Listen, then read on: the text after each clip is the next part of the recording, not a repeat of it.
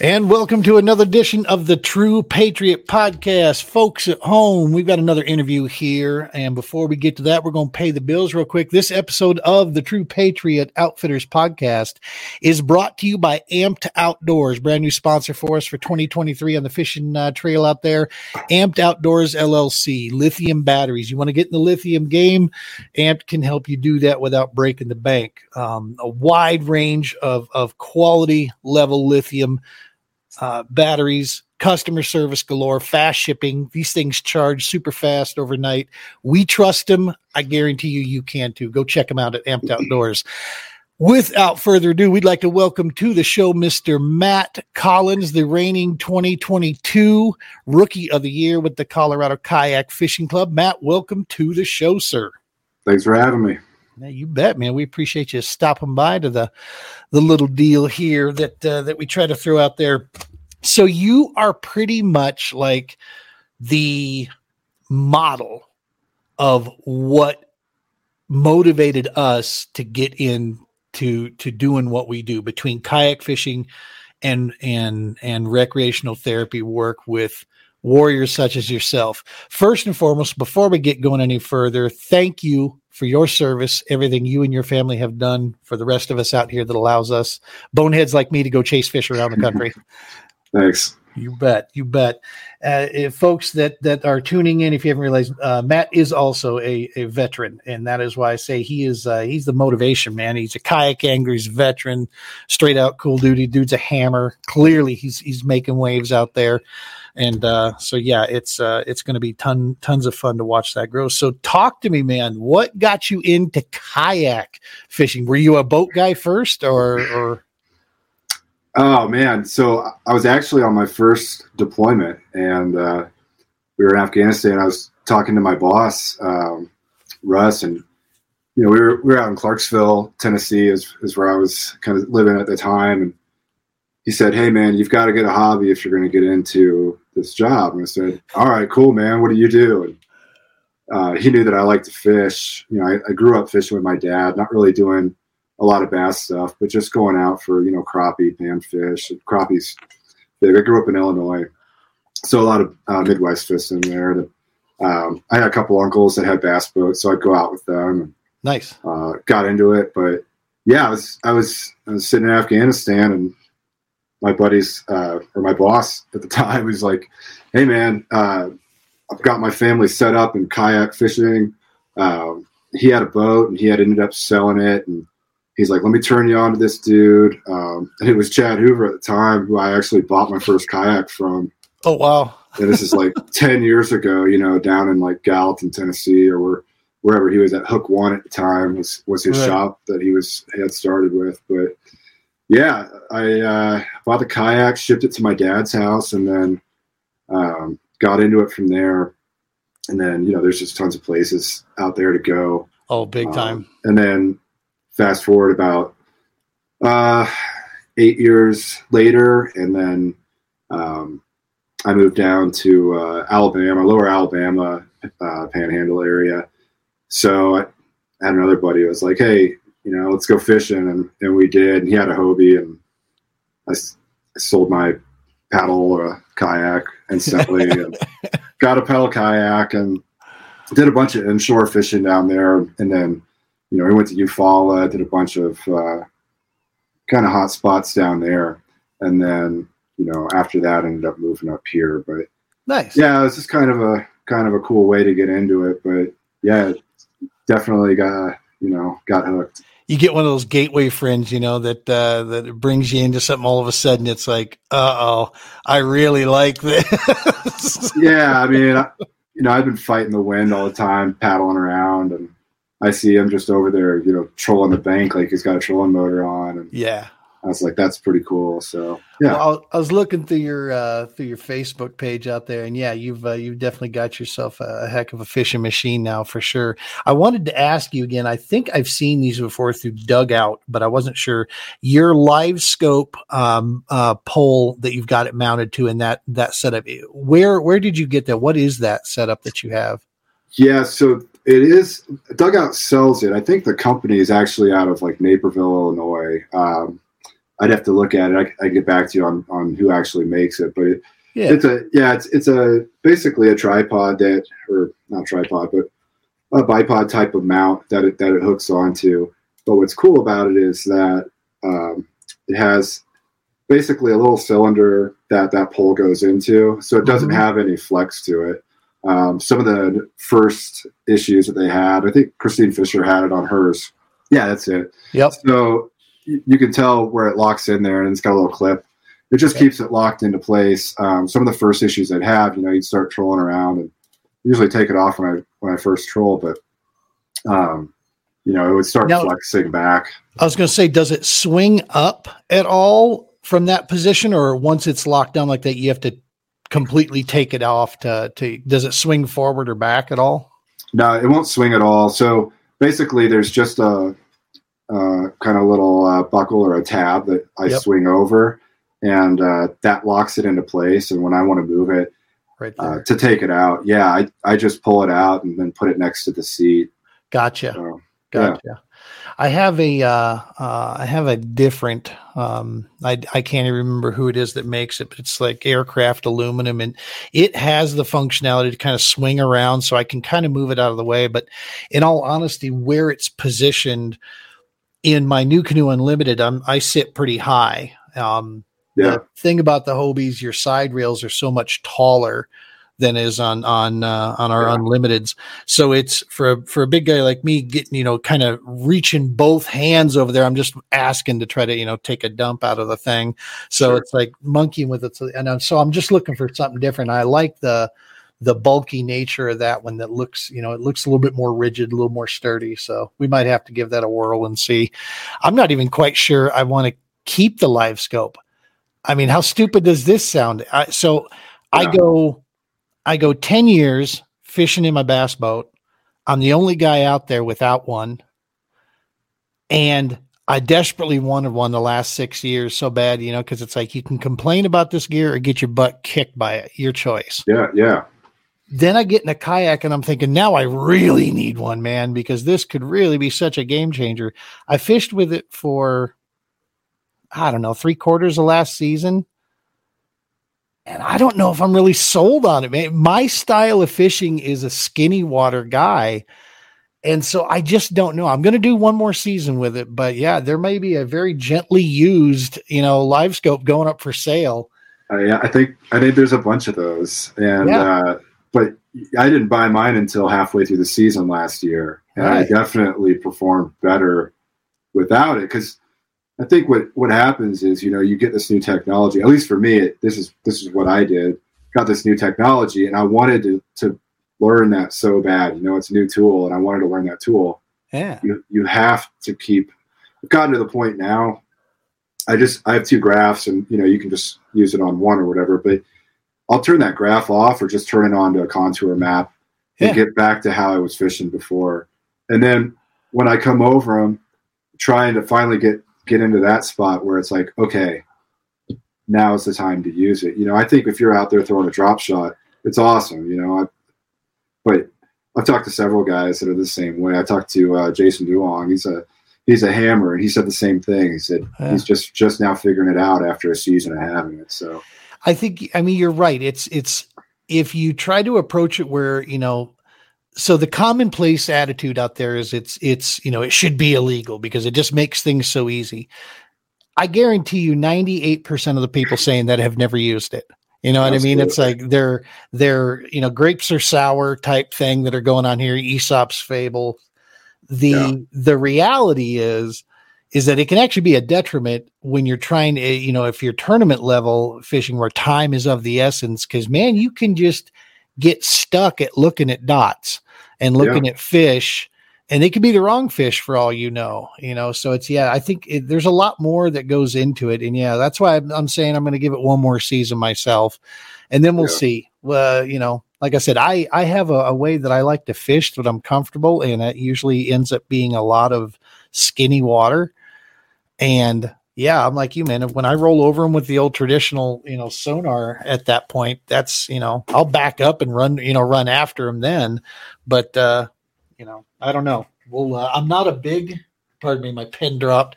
I'm not a big drop shot guy. I feel more comfortable with it now, but yeah, I don't know. Yeah, we've got a couple tournaments this past year. And like you said, when we were talking, I think it was before the show, but yeah, Colorado is so different than anywhere else.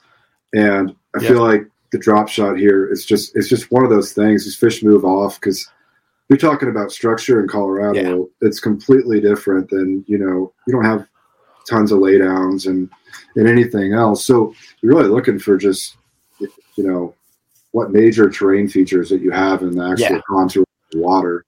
And I feel like a drop shot, there's a lot of tournaments that we did, they go over the top 5 and it's like, all right, what'd you catch one? Drop shot.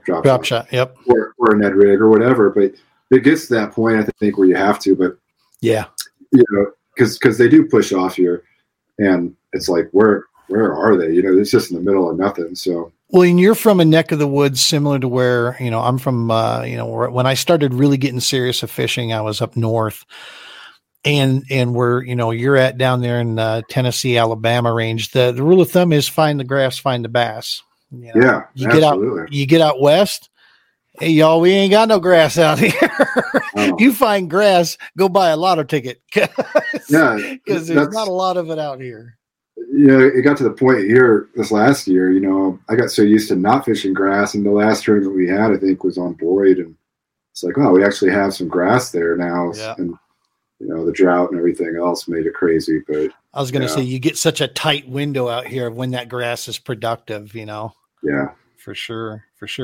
So you got into the kayak bass fishing there. What first led you to the Colorado Kayak Fishing Club? How'd you learn about the club and what got you here? Yeah.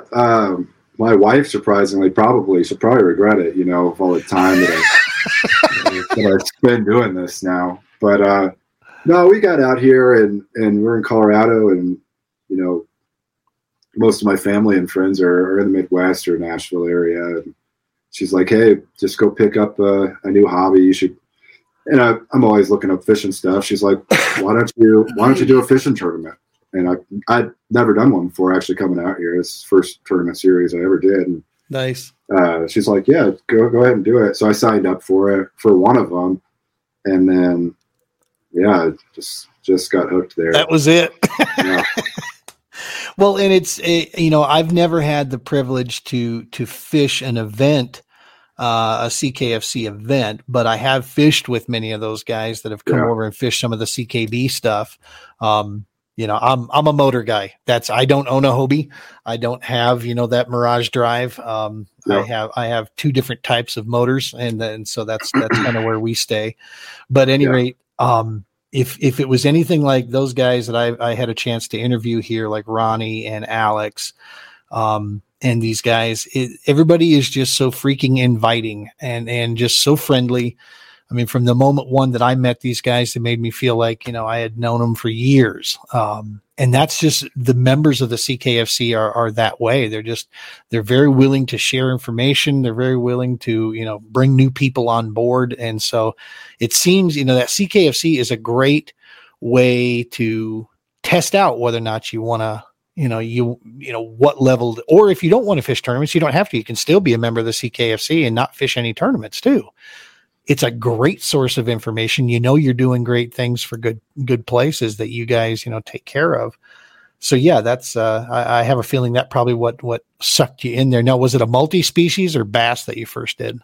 So a bunch of the weekends, which we try to line them up where they'll have a multi and a bass in the same weekend. So I went ahead and signed up for both of them. It was out at John Martin. I think Pueblo was supposed it was supposed to be first at Pueblo, but I think we had like some random winter storm or crazy winds or whatever. So it got bumped, and Pueblo was an awesome day later on. But yeah, out at John Martin, I think the first day was bass, and it was tough. I think it was hard fishing. 5 people caught a fish, a black bass. And then the second day was multi, and that was a lot of fun too. But I remember you're talking about Alex and Ronnie, and, I went up there and I pre-fished, and I didn't know anybody. It was the first time out there, and I come in and I see Ronnie out there, and he's putting his kayak in too. And we just kind of, I asked him if he was fishing the tournament. He said, yeah. He said, I'm actually going to fish down here for crappie a little bit if you want. I think it was like 3 or 4 of us. We stayed down there by the launch, and we hammered crappie for like an hour and a half, just nonstop. The bite was just perfect. And nice. Talk about inviting Alex and Ronnie. I can't say enough about those guys. I mean, talking to them, there's no, and the thing about the club is that, it's a nonprofit. So yeah, there's a payout, and that's awesome. But, I'm not looking to make a lot of money doing this, personally. So for me, it's like, hey, it's a great cause. Gave like $7,500 to the Boys and Girls Club last year, and it's something where it's like, hey, I get to go out, go fish with some buddies, and have a little competition out there, and then at the end of the day, we're doing some good stuff, like you said. So yeah, it's really cool. Very, very cool. Now, real quick here, I just want to take a quick. Are you hearing any feedback in your headset whatsoever when you're talking? I'm not. Okay. I'm getting some feedback every time you talk here. Folks, hang with us. We're gonna try to get something fixed here, and we'll be right back with you. And we are back. Thanks, folks, for your patience with our little technical difficulties there. So yeah, we're talking about the club. So before we get going too much further, talk to us, if you don't mind, as much as you're comfortable with talking with us. Talk to us about your service, man. What branch you serve in, where you're deployed, and what brought you to Colorado eventually. Right on. Yeah, I joined. Almost 13 years ago now. Wow. Yes. I joined, I had the opportunity. I'm in the Army. I've been in the Army that entire time. But I had the opportunity to go in with a contract for, it's called 18 X-ray, or a Special Forces candidate. So I did that. So I was basically straight in. I did go to college before and worked a little bit. I was 26 when I came in. But wow. Yeah, I came in. I did basic training, airborne school, and then kicked over to Fort Bragg, and was there for probably a year and a half to 2 years. Pipelines pretty long, but then I was a Green Beret at 5th Special Forces Group in Fort Campbell. Nice. And so their area of responsibility is CENTCOM, with the Middle East, so all the good places. So we did Afghanistan, Syria, Turkey, Iraq, Lebanon, Jordan. I think that's most of That's pretty much the 31 flavors right there. Yeah. A bunch of, the fun thing is they all have, some of those places don't speak Arabic, but that's one of the things is each Special Forces group is aligned with a language. So pretty much at 5th group, everybody speaks Arabic, and you have different dialects in every country in the Middle East, though. So it's super hard to keep up with that. I bet. But yeah, I did that for 10 years, and I loved it, but I had kind of drive to do something new, and nudge to do something new. And aviation was the next thing I got into. So I put a flight school packet in and got accepted into that. And now I fly helicopters. So I've been doing that for a few years, and that's what brought us out to Colorado. So if you ever see the big Chinook helicopter flying over one of the lakes you're at, it might be me up there. Yeah. You fly the shit hooks? Yeah, that's right. Is that what you fly? Nice. Yeah. Big bus driver. Oh, that thing is a monster. Actually, I've seen we've seen it pass over from a couple of them pass over from Broomfield here. I just assumed they were coming out of Wyoming, coming down.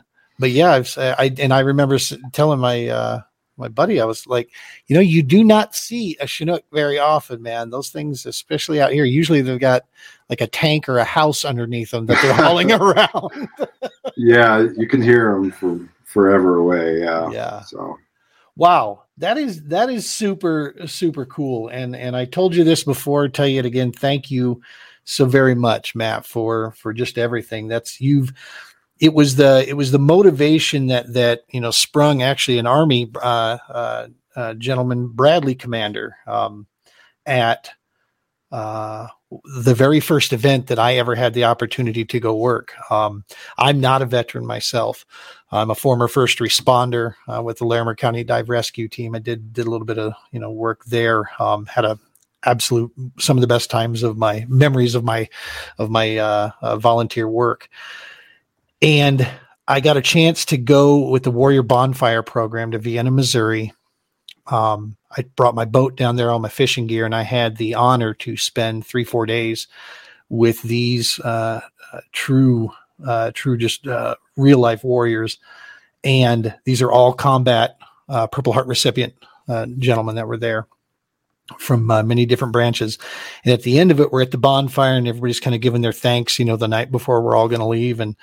And the homeowner that owns the land that donated everything, the time to us to use the private lake and the private lodge and such. He and I are kind of sitting next to each other back and just letting these guys, have their time together. And Michael stands up, older guy from Louisiana. And he says, you may not be veterans. And he's looking at the two of us. He says, but you are the type of citizens that are worth fighting for. And he said, thank you for being true patriots. And it hit me so hard. Next to being, the titles I've been given in my life, have the number best one was always dad. I mean, that was the best one. Yeah. The second one was coach. I coached for 18 years, but I'll tell you what, when this gentleman here labeled me as a true patriot, it coach now is 30. True patriot, stepped right in line there. And it's what sprung the name of our organization, man. We changed everything. It was just, for us. And it's because of guys like you, man, that motivates us to get out there. Dude, a chopper pilot. I can't get that out of my head. That is, those are the strangest things on the planet to try to fly. There's so much going on there. And you guys don't have the automatic buttons like a lot of these planes do you? Like, they'll land for you and everything, or you'd be surprised how much they do now. But really? Yeah, like back in Vietnam, like what those guys were doing, it's incredible. Sometimes they'll talk about aerodynamics or the mechanical features in it, and some of it they just say is PFM or pure freaking magic, and it truly is. Yeah, the fact that thing doesn't just fall apart in the sky is pretty incredible. Well, and where like you were talking about the Nam era. Just hearing stories, having the privilege to hear some of these stories and see where they were taking some of these Blackhawks, man. And especially back in those days, the engine power has changed quite a bit, with those, over the years with the Hawk. But some of those medical, retrieves that where they had to dump these things in and they had seconds to get down, get the hell out of there. And their shrapnel's peeling up through the belly of this thing. It's insane. Yeah. Yeah, one of the guys that told me his it wasn't his call sign, but his buddies nicknamed him Magnet Ass. He was a pilot, and he had so much shrapnel taken out of his backside and his back from things blowing up underneath him and stuff coming up through the bottom of the thing. Sure. And it's like, oh my goodness, yeah, that's not the nickname you want to get. No, not at all. And one of the things for us with the True Patriot Outfitters is we provide the kayak fishing experience, and we do this under the umbrella, the auspices of recreational therapy. There's the brothers and sisters out there that are working their way through PTS, anxiety, depression, just trying to assimilate back into, civilian life. Yeah. We take, 12 weeks to recruit you and then, 3 days to decruit, pretty much is what they end up doing a lot of times. So without a really strong support system, that can be a super big challenge. And so we try to provide that because, and tell me if where I'm going with this is, just your experience from it. I never realized what it was, but now I understand the focus, the calming, the overall sense of, and I don't want to say just peace, but just things coming together and making sense when I'm out on the water. Yeah. There's not so much chaos anymore. And it could be because I'm focused on trying to catch that little, silly little green or brown fish out there. But I make some of my best decisions in life when I'm out in that kayak, when I'm on the water. I mean, do you find that same peace out there, that same focus that comes with fishing? Yeah, 100%. And it extends even farther. I feel like some of the drives that I have out to these places to go fish, like we're going, I've got like a couple hour, 2 or 3 hour drive to some of these places. And, normally I'm driving around here and, Colorado is, our insurance rates are high for a reason out here. But yeah, if I'm going fishing, I'm at peace, man. And it's awesome. Yeah, it's really cool you guys are doing that. It's something that, and you mentioned it before, I think, as you were saying, you had a group of guys together. I feel like when you get, if you can get a one-on-one time with a guy, that's probably awesome. But if you can get a group of guys together that has that shared bond, there's going to be things that click that are life-changing for them, and for us, one of the factors that we realized that less is more. Okay. It was one of the reasons why we kind of broke ties from another group that was, focused on doing like 10 at a time. I felt that was too many people going on at one moment. And, retired Staff Sergeant Justin Patterson, U.S. Army, was one of those, combat veterans that was there at Vienna, Missouri. He told me, he says, you don't have to be a veteran. He's like, don't be a bucket. That's your main thing. You be that conduit. And he gave me that full piece there. And what I realized was some of the best work I can do is if I can take out a pair of guys that have had, or gals that have had similar experiences. My job is to simply connect you guys together. That's what I'm there for. If I can connect, and then I'll be the comic relief. I mean, I tell people when you go out, you're either going to laugh with me or at me. I promise you that. One way or another, we'll definitely have that in there. But yeah, when we can connect, folks, is just reminding them that, hey man, you're not alone. There's a lot of you guys out there, and there are people like me that are extremely grateful for what you have done and what you guys, the one thing about you veterans that I will say that is a common denominator, trying to get you guys to accept to go out on a fishing trip. It's like they feel like they haven't earned it. And I'm like, are you kidding me? You more than paid for this, dude. It just hasn't been delivered yet.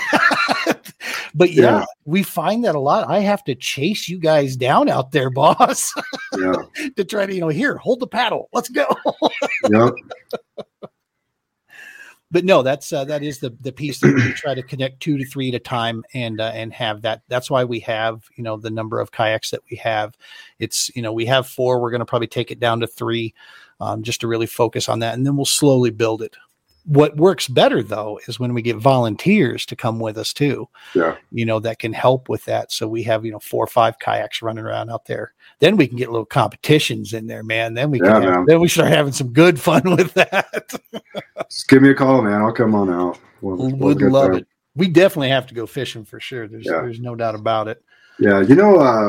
Something you were saying there is so true that, you get these guys out there and maybe they don't open up, but it's that linkage to somebody else, but maybe they do. And, over the past, however many years that I've been in the military, I've seen the type of person that probably needs that help is there are some people that reach out for it. And there's a lot of services out there now and organizations like what you guys are doing in different capacities, different hobbies or whatever that really reach those guys. And it's great.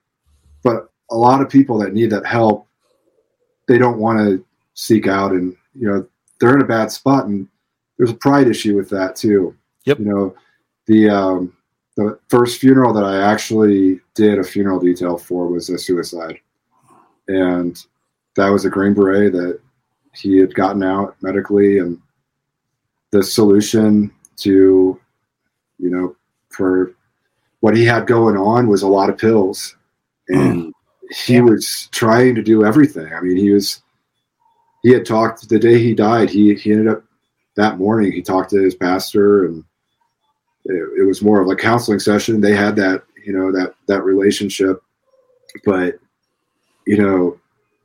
a lot of guys or girls that have, these demons that they're fighting, they're not going to want to go out and sign up. Let me go hop on a website and sign up for this charity organization. Right. They're in a dark place, and yeah. I'm learning that quite a bit. I had a situation last year where a young man that I had met through some referrals, because we keep our network open of working with many nonprofits. We work with the Allegiance Ranch, Warrior Bonfire, Operation Equine, Socks and Cookies. We try to stay broad there, and I had a situation where a gentleman connected with one of the others, had reached out to them. They reached out to me because he was kind of in our neck of the woods here. Colorado Springs was actually his destination, and they passed, his information on to me, and then I ended up making contact with him. And we had a situation where this young man was opening up to me in the form of text, and saying some really dark things. Mm-hmm. And I'm reaching on the backside as I'm keeping him talking and keeping him texting with me. I'm scrambling over here, calling everybody I can, going, "Hey man, I tie knots for a living. Okay. I'm not a counselor here. I'm going to keep this young man talking, and I'm going to, try to approach this." Thankfully, Brian Romans, our founder, has a ample amount of experience to really kind of, work through some of this stuff. And so he kind of guided me through the ways to chat with this guy. And we did eventually get him connected with the right connections and got him some help. And now it looks like about 3 months later, now it looks like this young man is, he's after some good, solid work, looks like he's on the right path, man. And so some of the, that it's so weird, like you said, where this help can come from. And it's, for us, we always tell people it's kayak fishing might be our main medium, but the point is once we connect with somebody, we're connected with them, and we will give them every bit of resource we have, and that's our commitment. And if we have to do it one at a time, we'll do it one at a time. That's the way we'll get through this. And so, and like you said, they won't come to you. You gotta be tactful on how you keep coming after them, when they realize that they're doing me the favor, come on, man, I need somebody to take with me here, do me a favor and come, let's go fishing, let's do this, otherwise I'm just a dope sitting back here at my pickup truck. Yeah. I go fishing alone all the time. That ain't I don't need to do that anymore. Well, awesome, man. Yeah, that's it's a huge portion of what's out there. On the straight competitive fishing side, you got in, and you certainly, man, I was watching the comments out there of guys that have fished with you and around you. You've made some serious waves out there, and there's some guys calling you out, going, "Okay, this may be in his rookie year, but yeah, from now on, we're on notice," because you moved. I don't think maybe they realized where you came from and the history that you had. That sure. just got to figure out Colorado fishing is all. It's a different bird. Yeah, it is. Yeah, fishing this past season, it was just so much fun. It was like a giant learning experience. Every lake I went to was a new lake for the tournament. Yep. So I tried to get up there, as soon as I could after, with work schedule, to get up there and pre-fish, and then you're meeting these guys and gals, just having a blast out there. So it was a great season. It was fun. Hopefully next year we'll get some more success. So. Well, and that's, you keep your head down. You learn fast. I've been doing competitive fishing for a lot of years, and what you eventually pick up on is you're technically not even fishing against anybody else but yourself. Yeah. That's really what it is. Learn to work with the fish, not against them, and you're fishing yourself. You can't control what that other guy's going to do. You know what I mean? It's mainly on your lap and as long as you're just having fun with it, man. The moment, I've always said this, the moment that it's no longer fun, we'll stick local, and I'll stop traveling all over the country, running these things down. But I love the grind. That's the problem. Yeah. I hate the long drives. I will say that the older I get, that 18-hour drive to Pickwick in Tennessee there. Oh, I loved Pickwick when I was there. It kicked my butt, but I loved it. But yeah, getting there. Ooh. Yeah, we're that's where our sponsors are coming in. If they can help us, that way we can actually maybe drive for 10 hours, stay at a motel, wake up and drive for another 8, the next day. That's a little bit easier. Yeah, it's a brutal drive. I did it yesterday. And yeah, we woke up. You just got back yesterday. Yeah, so we left Nashville area, and yeah, I think it was like 15 hours or something. Yeah. Yeah. Well, and especially when you get, I'd say just a hair west of Kansas City. Good night. You want to hit that at night, man. I'm telling you right now. That's the best time to get through that is when it's dark. Yeah. And there's not a whole lot in Kansas. No, some good fishing out there. I will say that though. There is some good bass fishing out there. But so Rookie of the Year 2022. You got your setup. You are a Hobie guy through and through. And on top of that, was it just this year also that you were elected onto the CKFC board as the secretary? Is that correct? That's correct. Yeah. Nice. So yeah, they had their board changeover at the end of the year after volunteers, and so happy to help. So. That's awesome, man. And we talked about it before, the CKFC here in Colorado. We are so fortunate to have the two clubs that we have. The big club is the CKFC, definitely more inviting for information and folks wanting to explore kayak fishing. And then if you want to play some tournament fishing there, this is the place where you go, man, to get started, because it'll teach you the ropes in and out. You're going to have a wide range of competitors from very new to, some of the best hooks in the West, are fishing that.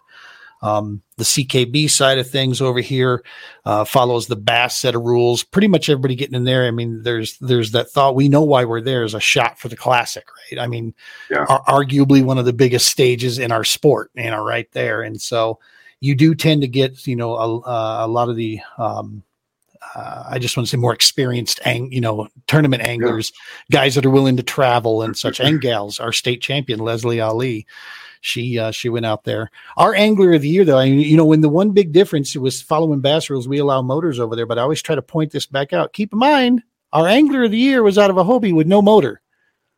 Okay. Trev Stuckey. I mean, Trev, he and Jason, who was, I think, in second place, no motor. You know what I mean? It's like, just because we allow them doesn't mean it's in Colorado, dude. It's not that big of an advantage.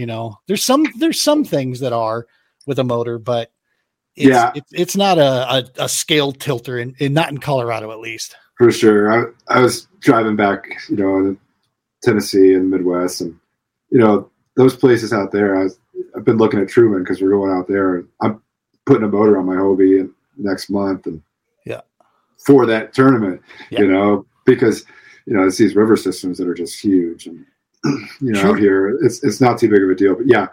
But Trevor and Jason are hammers. Yeah, so these guys are hooks. Yeah, and I've had the pleasure of fishing with them, against them, and then talking with them afterwards many a times. And we're very fortunate out here, man, in Colorado to have these clubs and have the people that we have. I've yet to meet a tool. To be honest with you, just to be not politically correct, I've never met just a straight, tool that's fishing out of a kayak out here yet. And I lost count of the amount of, boneheads I ran into in the boat world when I was out there, of guys, just different things that I was dealing with. So I've been very appreciative of that. Yeah. Did you ever get a chance to fish out of your yak out east? Or has that been primarily here? My Hobie has pretty much been here, and just then here. Alabama, and a lot of inshore fishing, actually, tons of redfish and all that. So nice, good stuff. And has it always been bass for you? I kind of enjoy the multi. I don't know. I'm really 50-50 on it, and I might even branch out and do some CKB tournaments next year. I don't know. I haven't looked at the schedule enough to see what I can fit in, but the multi is cool just because it's another dimension of, okay, now I still have the same amount of time in the day, but now I've got to compartmentalize it to to really be effective on two or three different species out there. It's fun. I mean, to go out to you're just not going to get that experience in a lot of places in the country. No. That's where I think Colorado really excels is, you go out to 11 Mile, Spinney, some of these reservoirs up there, and it's like you got dudes pulling in, the last 10 minutes of the tournament, Jeremy pulled in like a 46-inch pike or something. It's insane. It was insane. He's just screaming over there. I get over there and take a picture of him and everything, and it's awesome. But you get multiple people that have 30+ inch pike in a tournament, and then the trout are insane. So it is pretty fun, and it's a trolling game out there too. So that's kind of a different aspect too. Is that now you got two lines out trolling versus bass. It's one line in the water. Standard rules. I don't know how you guys do that, because I'm going to tell you right now, one of the things that turned me off on the pedaling side was all the stuff going on. So when I pedal in my kayak, I have to go back to hand steering, right? I have to control with my hand on how I steer. In my setup, I literally steer with my 1 foot, just like I used to in my bass boat. I can control left and right, whether I'm running my stern drive motor or my bow mount. I can do foot steering with 1 foot. So my hands are on are fishing. When I go back to the pedal, I'm doing the pedal. I'm hand steering. I got the pole. I've got trying to get an anchor. I got a net. I can't begin to imagine having two lines out and paddling or pedaling and trying to manage all that. You guys are insane, man. That is amazing how you guys can manage that. It can be a mess. It can turn into a mess real quick. And one step even further, Brett he's a hammer in the club too, but he'll be out there on his Hobie and he'll have a fly rod going, and I'd just be tangled up, Yeah. There's no way.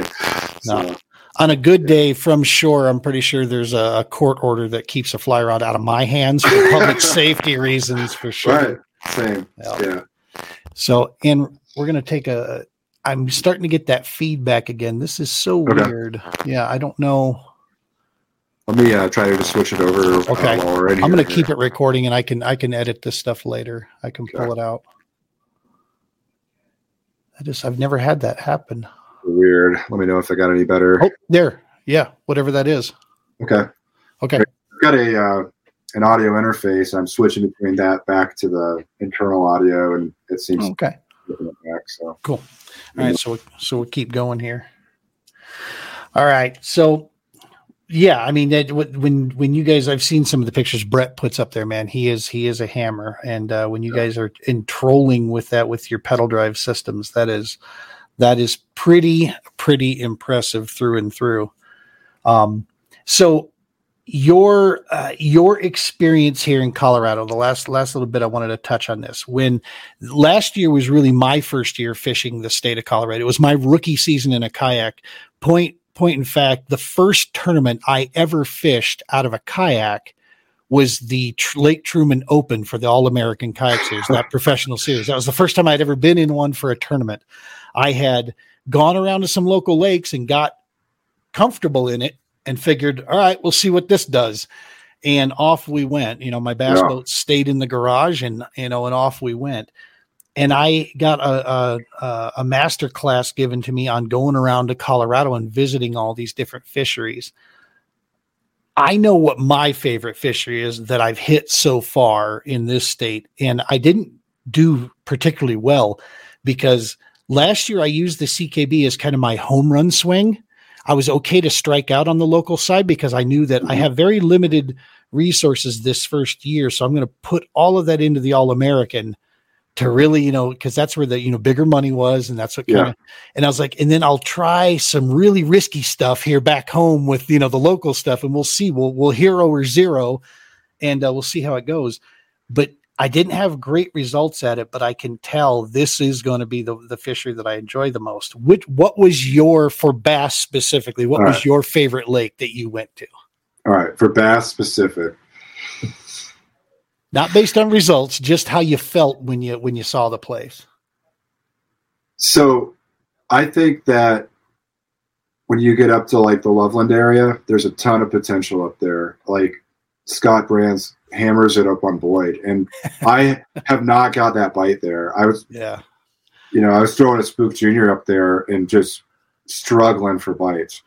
Dude, that's the only thing I could get them on. Between you and me, there's like 6 places to fish on that lake. I like Boyd. It's beautiful, but if there's more than 10 kayaks out there, you're going to be struggling to find the spot because chances are these other guys are on it already. Yeah. I fished Pueblo the most, and it was the most productive day. Everybody limited out there, I felt like that day. But I feel like Trinidad is probably my favorite bass lake because it's a smaller Pueblo, basically. It's like you took Pueblo and you put it a little bit smaller, perfect size for kayaks. You don't have a ton of big jet skis out there. There are some, but they're pretty. People are pretty respectful out there. Yeah. So, yeah. What's yours? Pueblo. Yeah. Well, it just the way that place sets up, and for a Colorado lake, to me, it made sense. Things made sense there to me when I was looking at it. And I went all in on the North Shore, which I shouldn't have clearly. Caleb was right behind me, and both of us drove the struggle bus up there. We got a few fish, but just tons and tons of small fish. Yeah. All the quality seemed to come from the South Shore, so we guessed wrong. I knew though, I felt pretty good because it's like, Caleb, he's been around here. The dude's a hammer. Yeah. And so we head out, and I pick up sound, of another kayak. And so I turn around and look, what's Caleb? And he's behind me, so as we're leaving the bay going, I'm like, okay, I'm feeling a little better about my decision because I'm going where Caleb was going. Yeah. So I tried to kind of position myself, give us, I kept moving until I saw him stop. Okay. And it's like, okay, he's going to fish there. So I'll get way down here. That way I'm not running over stuff for him, and he'll have plenty of room. And if we want to swap, we can swap. But yeah, I think both of us ended up just, I would let him come fish right next to me, to be honest with you. Cause it's like, dude, if you can find him in here, because all I'm catching are the 13s all day long, 11s.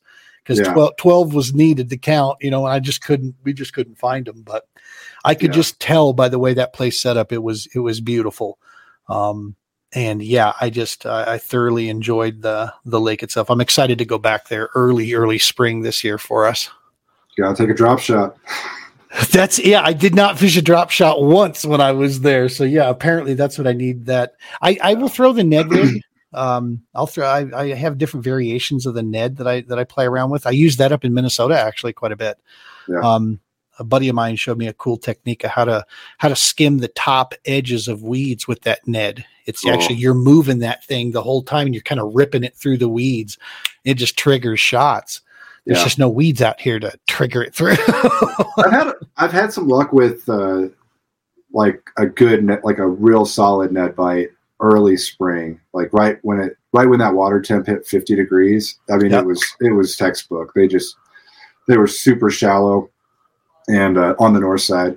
Yep. But yeah, I didn't even get to pre-fish Pueblo. I had a lot of work stuff going on that week. I think I went out there maybe 2 weeks before, and I was on the north and they weren't biting. I was like, I don't know what I'm going to do. I'll go south, looked at some graphs and went across. And yeah, that was probably the most productive day of fishing that I had that year. And if I would have measured my fish correctly, because it was my rookie year, I would have got a better finish there, but it was still good. Yeah. So did you pretty much do the checklist of all the rookie mistakes? Cause I did. I mean, with Tourney X, with my kayak, with prep, I mean, I was on the fast track of just mistake after mistake after mistake that I was making, and just thankfully didn't repeat them, learn them and move on to the next one. Well, I didn't realize, this first tournament I'd done it at all. So I didn't even realize, how close they would be. So I'd measure my fish and I'd be like, all right, yeah, it might hit that next 1/4 inch line. Yeah, whatever. We'll just take a picture and submit it. And I learned right after Pueblo that like every 1/4 inch matters at these things. They're so close. And then I had one where I don't know if it was a mouth open thing or Yeah. It was, pretty much all the rookie mistakes there, you know. Yep. I had a fish DQ'd on an open mouth. I took third place at the All-American at Lewis and Clark, made a run. If I would have culled that last 15er, I would have had a shot at winning this thing because I was literally a quarter inch out of second place. And that would have been probably about $600-700 difference in the size of check that we pulled, you know? And I'm like, are you kidding me? I wonder if I would have, you know, maybe pinch the tail before the picture, you know, type thing, whatever, because you're allowed to do that. You can pinch it. You just can't be pinching it in the picture. You know, you have to hands off, you know, type thing. And I'm like, could I have done that? I think it was Alex or Ronnie, or probably both of them were like, dude, after Pueblo, they're like, dude, what did you do? Like, clearly you had an extra half inch at least, you know. And it was a difference from like fifth to third. So, oh wow, But so it was fun. So there's multiple ways in Tourney X to take a photo, right, and submit your fish. Yeah. The way I used to do it, because I don't sandbag. Okay, for me personally, I don't want that stuff lingering that I got to go back and do this. Same. I catch it, I picture, away it goes. But I was doing it from inside the app, and when you do it from inside the app, you take the picture comes up and it gives you two choices, okay or retake. Here's a point. Here's something I learned, is that a droplet of water that lands on your phone apparently has the same contact that a finger does. Oh, no. Because I get this guy's about a 17.5-inch largie at Wilson. I'm at Wilson. This would have been fish number 5 on day 1. I get him. I'm smiling ear to ear because it was a beautiful strike, you know, hit it on a buzz bait. Back in the water he goes, water comes up, hits my phone, and I turn to see it, bloop, and the picture goes away. I didn't hit okay, didn't submit it over, and I'm like, no. So we ended with 4 fish for the day because, I couldn't recoup from that. It spun me out in my head, like, how stupid can I be? You know, it's like, this is, you know, so now we have a little bit better routine where I actually just take the pictures with the camera itself, their location tagged, and then I'll go submit the fish through my gallery right after I know the picture's good. I got everything set. Fish is in, you know, still in my net off the side. I got my system down now. Yeah. They're literally out of the water.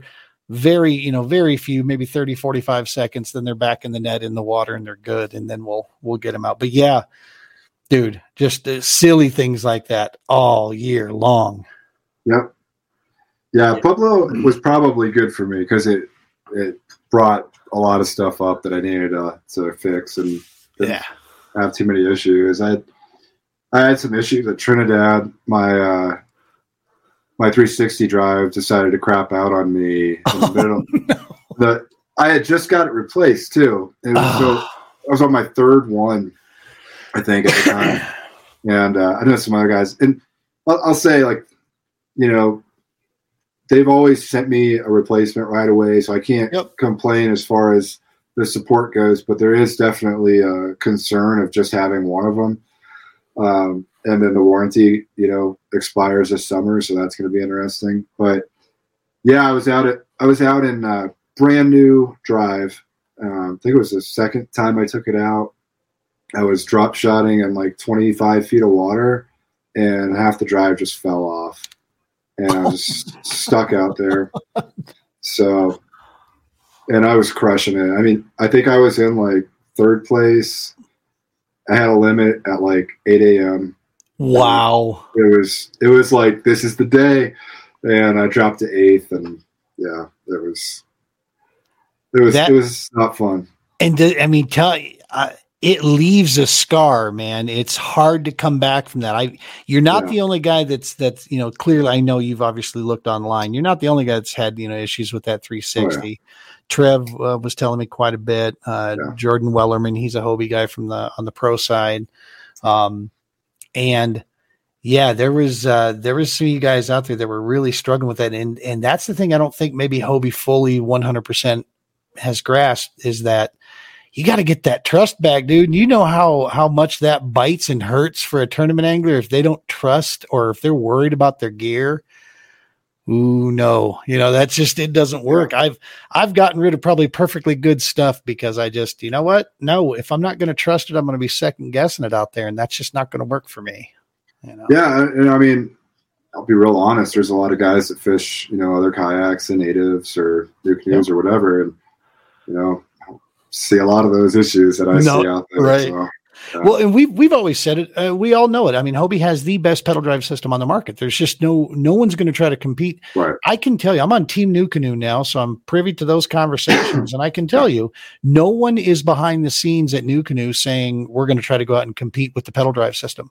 That's not our game. We, I think, we don't have to say it to all of us understand it and know it. What we feel, our strength is, what we know our strength is when it comes to the motorized, side. We don't believe anybody can match the versatility of what New Canoe brings with a propulsion system put on.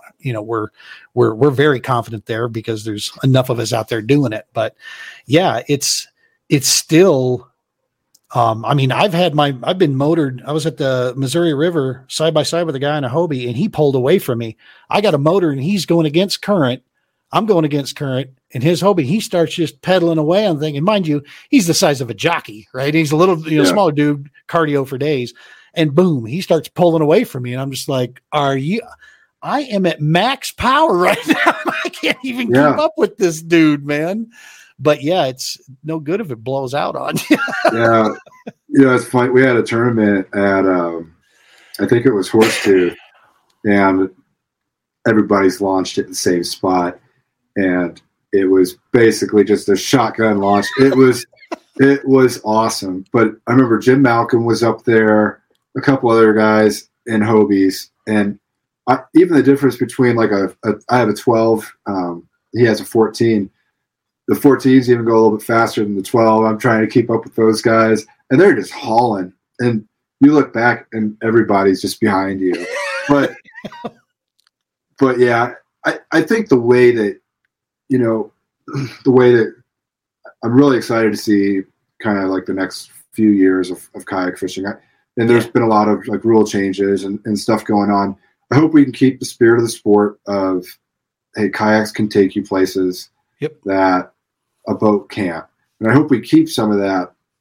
But I do feel like, hey, if you got a motor on your boat and you can paddle and get into some cool places in addition to that, I'm real excited to get my motor and see what I'm going to do with it, just personally on that level. Because, I mean, like you're saying, out here in Colorado, these lakes are small enough where it's not a big deal. No. But when you're talking about hopping spots, I covered, I think, 18 miles last year on one of the tournament days. I think it was at Spinney. And a lot of this, because I was new to these places, I don't know, the spots. So I'm trolling. I was a multi-species day. Right. But I covered 18 miles. My back's killing me, I got kayak cushions. Those things help a little bit more. But I'm excited to have a motor to hop from spot to spot and then get in there, so. Well, it helps you narrow. For me, what I realized quickly was the safety aspect of it. Yeah. I appreciate the fact that when the wind is going nuts and some rollers start going, with my motors, I can quickly adjust to that. And I can then let the motor hold me safely while I get things under control. And then I make sure that I'm, safely getting to shore or I'm moving, for me, it was the safety aspect. The second piece of it is that, it's where the industry's going, man. Torqeedo and now Newport's in the 36 volt game. What they just released is I'll tell you what, if I had a wish list, that's on it, that NK300, man. They're offering one hell of a motor for a really reasonable price, $1,200 for a 36 volt. I mean, that's going to be, and I've got the 24 volt NK180. Okay. And I'll tell you, that little thing is a beast. She's 60 thrust pounds, man. And that thing, it scoots my chunky butt all over the water in a hurry. It allows you to see a little bit more, but there are times where you pull it up and lock it. And yeah, you can paddle in. Yeah. Our home waters where we host a bunch of stuff with the outfitters is at Stanley Lake, and there's a third of that lake that is no motorization allowed. It's pedal or paddle only. So I'll go right up to the buoys, pull the motor up, lock it in place so it's out of the water, and then I'll paddle my way right on in there, and go play around in the weeds in there, for a while. So you can do it for sure. There's ways to it, but who knows? We'll see. Well, like you said, the spirit of competition, that's the main thing, is the level playing field. So did you by chance happen to catch any, I don't know how much you stay plugged into the big overall scene, but did you happen to catch that interview Chad Hoover did that had AJ and Steve with Bass on there? Yeah, I did. What are your thoughts on it? What did you take away from it? I listened to another podcast. I don't know if they were on KBN together, maybe a month or so ago. But they had a few different tournament directors. It was more of the local scene. I think Josh Booth was on there and some other guys. For the All-American, Yeah, and they were kind of talking like not just rules, because the whole Drew Gregory thing had just happened, where they had, and he got it overturned and kept his championship. But I think that there was some ambiguity in the rules that they needed to lock up. I think that's good. But I think it's fine. If Hobie wants to be, a pedal only, or pedal or paddle, that's fine. That's the prerogative, and that's the direction of that they go. And it's Hobie, right? So that makes sense. But I think all the other ones are kind of shifting out that way. And what I did find interesting is, I think the boat launch thing and the like no wade fishing anymore. I think that makes sense. I like that they did leave a caveat in there. You go to like the Susky or, a place where it's like 6 inches of water. Surely you're going to get out and just keep your kayak tethered to you. That's its own separate beast of a tournament there. Yep. But yeah, I think it's good that they're getting on the same page, because the last thing you want to see is, and it's up to, these guys are competing at the pro level on these things, and it's up to them to understand and, how each of these rules are different but it'd be nice if it was just fluid, that everything's the same. So, I think it's getting closer. It is.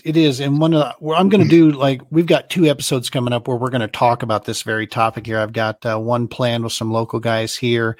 Then I've got another one planned with a couple pros that are coming from, one from the All-American, one from Bass, and just sit down and chat, because it's worthy enough to say, and I have to preface everything that I say with, make no mistake, I'm extremely proud of our industry, because what you just saw there is something that the MLF and Bass needed to do a long time ago, and they won't.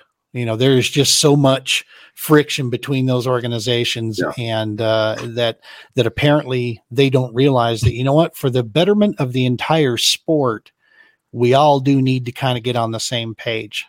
You can have your opinions about what's the best field and what's this or that. Fine. Ford and Chevy it up all day long. But when it comes to standardization, when it comes to, sportsmanship and what's expected in these things, having these organizations like the KBF, and I personally will be very glad when the All-American gets its due deserves, in my opinion, and gets brought to that table to chat, because I don't want to give away too much of some of that other stuff, but my view on this is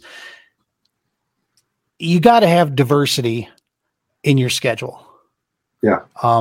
I was really waiting on Bass's schedule to drop, because I believe they could be the leader in the kayak game. They have the most recognizable game. They have the most resources available to them out of anybody, even over Hobie. Yeah. To really drive this forward. And man, did I just feel like a wah happened when I saw that deal, because I'm sorry, 3 out of 5, you did 5 events. That's it. Yeah. It just seems like they're dipping their toes in the water and they're still not ready to dive in.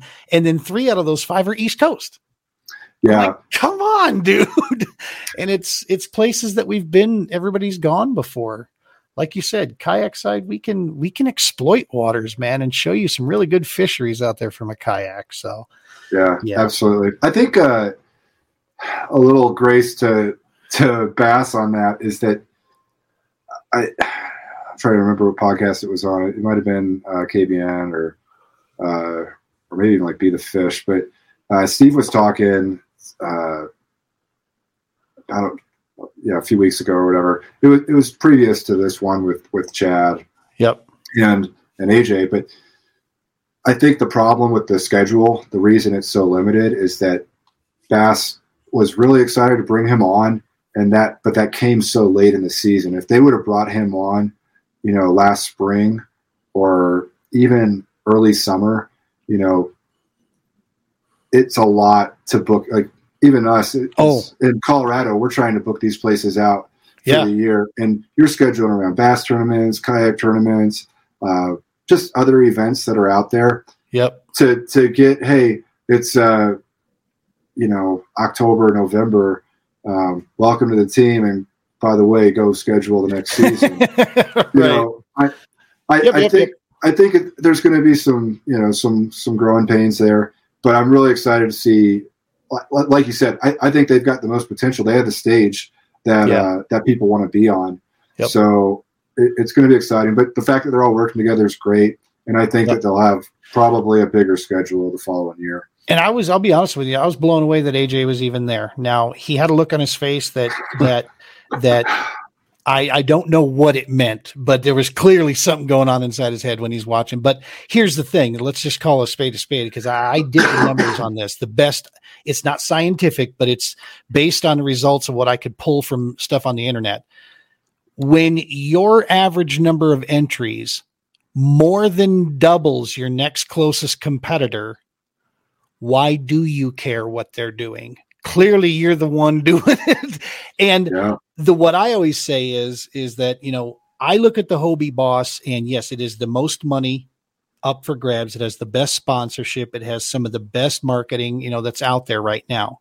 They've gone all in on it. So I'm very thankful that they're providing this avenue for so many anglers to do what they do. But I still view it, because I'm not a Hobie guy.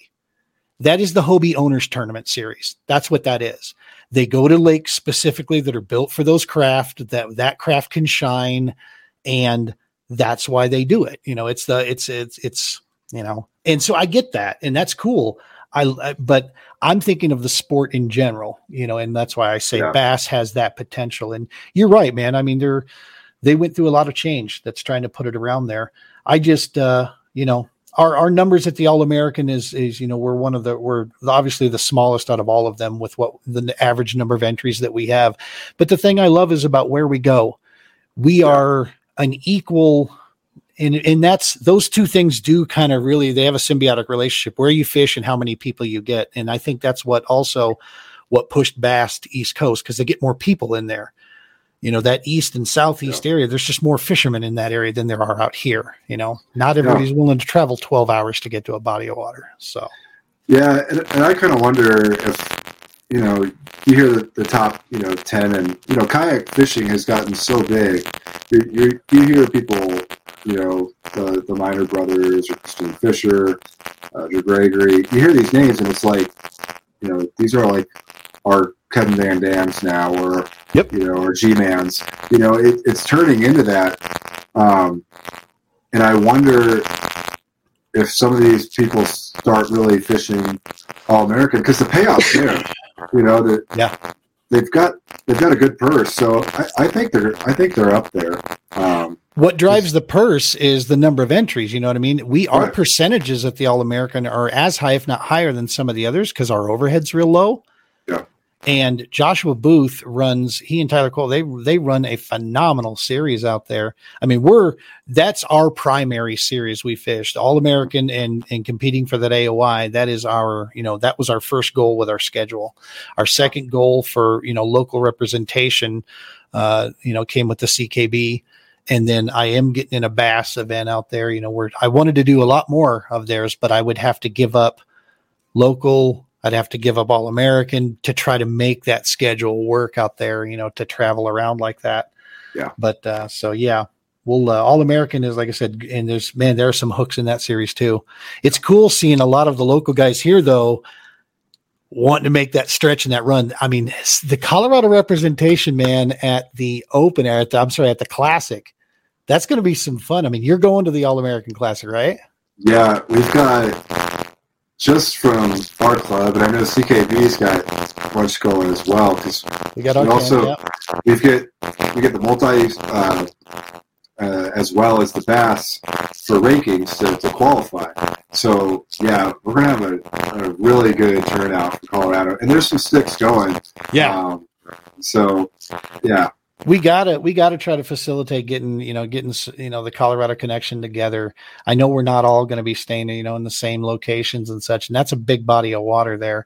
But yeah, we got to try to find maybe something in Clinton or something somewhere, one of those practice nights to get there, together for some pizza and a beer or two, and just make Colorado proud while we're there. It's both clubs, like I said, it's a friendly relationship. So as long as we can bring that title home to Colorado, that's all I care, man. Absolutely. Make sure that happens.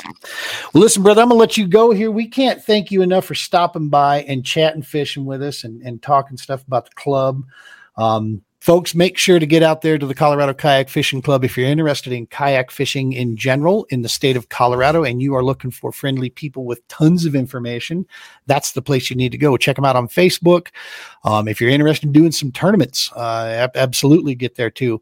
And again, you sign up to be a member regardless whether you're going to do tournaments or not, because, just understand your membership gets you access into things, gets you special discounts out there. And above all, the Colorado Kayak Fishing Club gives back to local nonprofits here in the state, and they take portions of that membership and so forth. And so we are very, very pleased to be associated with them when it comes to that. And as you know, the Romans Warrior Foundation is the 2023 benefactor of that deal there. So it sounds self-serving, but I'd say I was saying it last year when we were not, when it was the Boys and Girls Club, because I think that is an awesome deal, man. Yeah. Bring our passions together and help the community. Why not? So, well, we will have to have you back on here, dude. And yeah, maybe we do a classic prelim here, and we'll get some anglers all together, and we'll have a big round table here on the podcast, and we'll talk about the classic and, share information that what we think is coming up, what we think we're going to see when we get there. Hopefully the spring plays nice with us. When I was there last year towards the spring, we got some hella big rain when I was there. Yeah, that was I was very thankful how great my unlimited drains. It drains so nicely out there. And I'm like, all right, we're okay. We're going to keep on trucking through this, but there's a lot of fish out there though. I will say that. Nice. All right, man. Well, folks, thanks a lot for tuning in. Be sure and hit that subscribe button. Follow us at True Patriot Outfitters at YouTube. As always, folks, tight lines, be safe.